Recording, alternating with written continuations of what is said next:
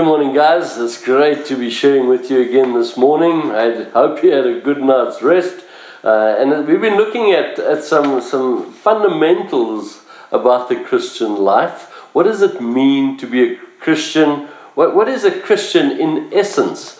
We spoke about Christian beliefs. This week we're speaking more about Christian practices, and then next week about how to conduct ourselves as children of God.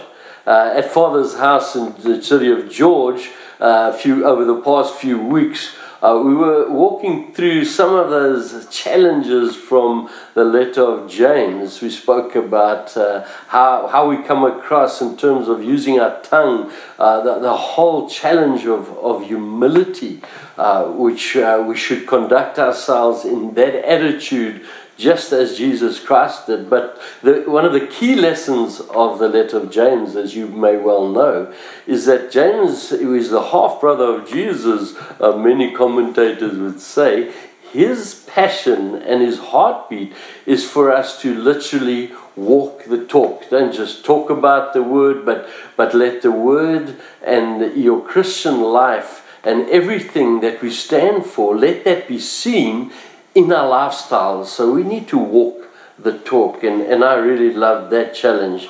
For me, Christian practices and what it means to be a Christian begins and ends with practicing what it means to be a friend of God. What an awesome concept that God calls some people in Scripture. Moses was called as the friend of God, but because of Jesus, every one of God's children, we are known and are called with that term. Jesus sees us as his friends. And everybody loves to name names, don't we? I remember back in Durban, I had some connections with the Sharks and the guys in the Sharks tank there. I love my rugby, I'm sure you do. We're warming up to the World Cup here. But I'd never forget the day I was walking in Gateway Mall in Umhlanga, and there Ruan Pienaar, now that name might be familiar to some, he was our scrum half at Sharks and at Springbok level as well. He came past me and he turned around and he put his hand on my shoulder and he said, "How you doing, Pastor William? How you doing, Pastor William?" I thought, man, that is so cool. Everyone wants to know who Ruan Pienaar is talking to. But you know what? That doesn't make us big mates. Yes, I had the privilege of doing a Bible study with some of the Sharks guys, but it was a one-off. It doesn't mean that we're like close friends for life. What does it then mean to be a true friend? We're talking about a relationship, aren't we? We're talking about mutual acceptance, understanding, sharing the same values, honoring one another.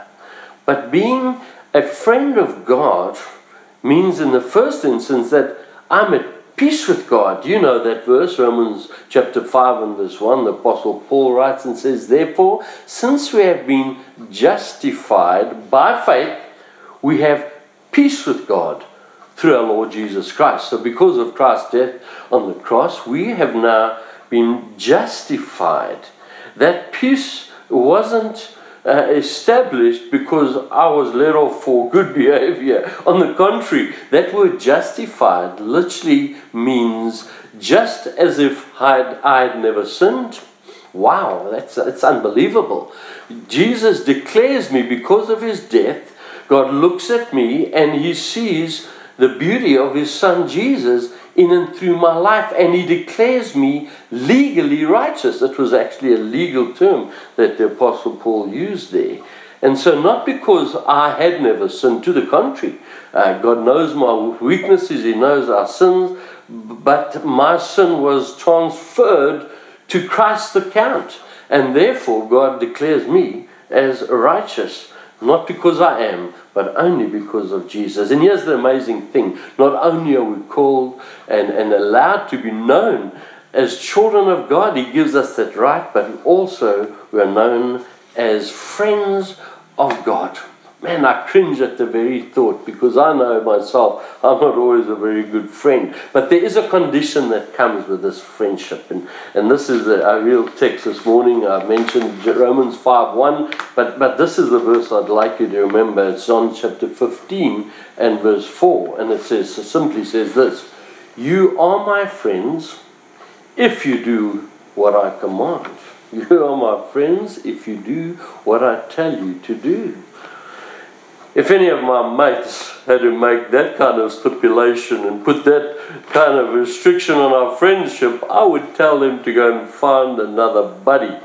But Jesus, being the very senior partner in this relationship that he calls friendship, my response is simply, I humbly and fully accept his terms of friendship, as he was the one who made this friendship possible in the first place. And because I'm a friend of God, as I said, I'm at peace with God. He's made and brought us into that peace relationship. We've just been the recipients, haven't we? And what does it mean to be a good friend? Good friendship means there's no conflict. It's a friendship, any relationship that's governed by conflict, that's not much of friendship, is it? Before I was a Christian, before God called me one of his children, before God called me to be his friend, I was at enmity with God. And now there's peace and forgiveness and eternal friendship. Isn't that absolutely amazing? And the fact is that there's nothing that I can do to earn that name Christian, let alone being a friend of God. It's all his doing. I just received the awesome benefits of having a glorious friend in high places. I don't know what your experience of friendship is like, but I've had some good ones and some bad ones over the years. Perhaps I was to blame for some of those friendships that didn't work out too well, but some of my good buddies have stuck with me through thick and through thin. They know me warts and all, and they've just been there regardless of geographical and cultural, social barriers. They just kind of get me, you know. They get me warts and all, with my good things and my bad parts of my character. They just get it, and those have been really good mates. I can't help but think of a friend, a squash partner down in Durban. We played squash every week, at the same day, same time, same venue, except of course if one of us was sick or out of town. And now that's the kind of buddy, he's friends for life, and whenever I see him, we just pick it up where we left it off. And that's a real good friend of mine. But I guess that's how God sees me, knowing me so well, that he knew I'd probably be a kind of lousy, pretty needy friend, but he just never gives up on me. Even at times where I ignore him, I push him away, I quench the Holy Spirit, and that grieves him. But God never ceases to reach out and continue to call me his friend, and he just won't turn his back on me. Of course, then I need to begin to act every day.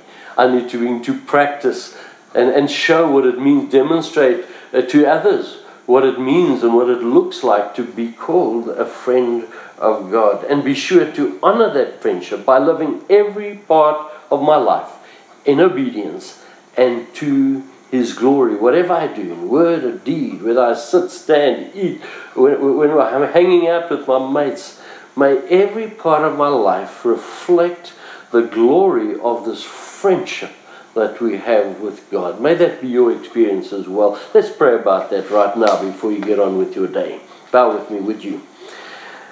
Well, Jesus, thank you for calling me your friend. Thank you for bringing me into a peace relationship with our Heavenly Father. There's nothing that I could do to earn that friendship, to earn that peace accord, to be part of a relationship with the living God, together with all of your children. Forgive us, Lord, when we don't act that like we are friends of yours, that we don't honor you in every part of our lives and even in our other relationships.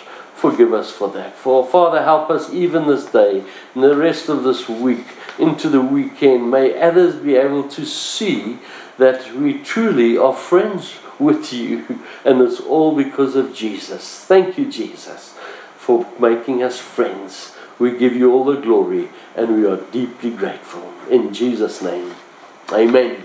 You have a great day, and thanks for listening in this morning. God bless.